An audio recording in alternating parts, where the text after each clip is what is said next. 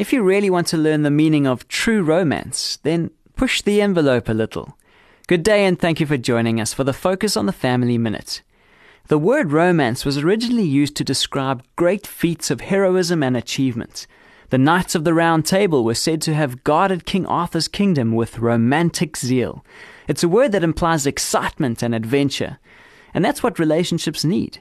You don't have to jump out of an aeroplane to keep your romance alive, but how about signing up for a class on ballroom dancing? Or going on a weekend marriage seminar, even if they do make you do things that are a bit uncomfortable. Some couples like to take a weekend hike in the woods or go for a walk in the evenings. There are tons of ways to put a little zest into your marriage, so get creative, because that's what romance is all about. For more information on family issues, please call Focus on the Family in South Africa on 031 716 3300 or visit our website at safamily.co.za.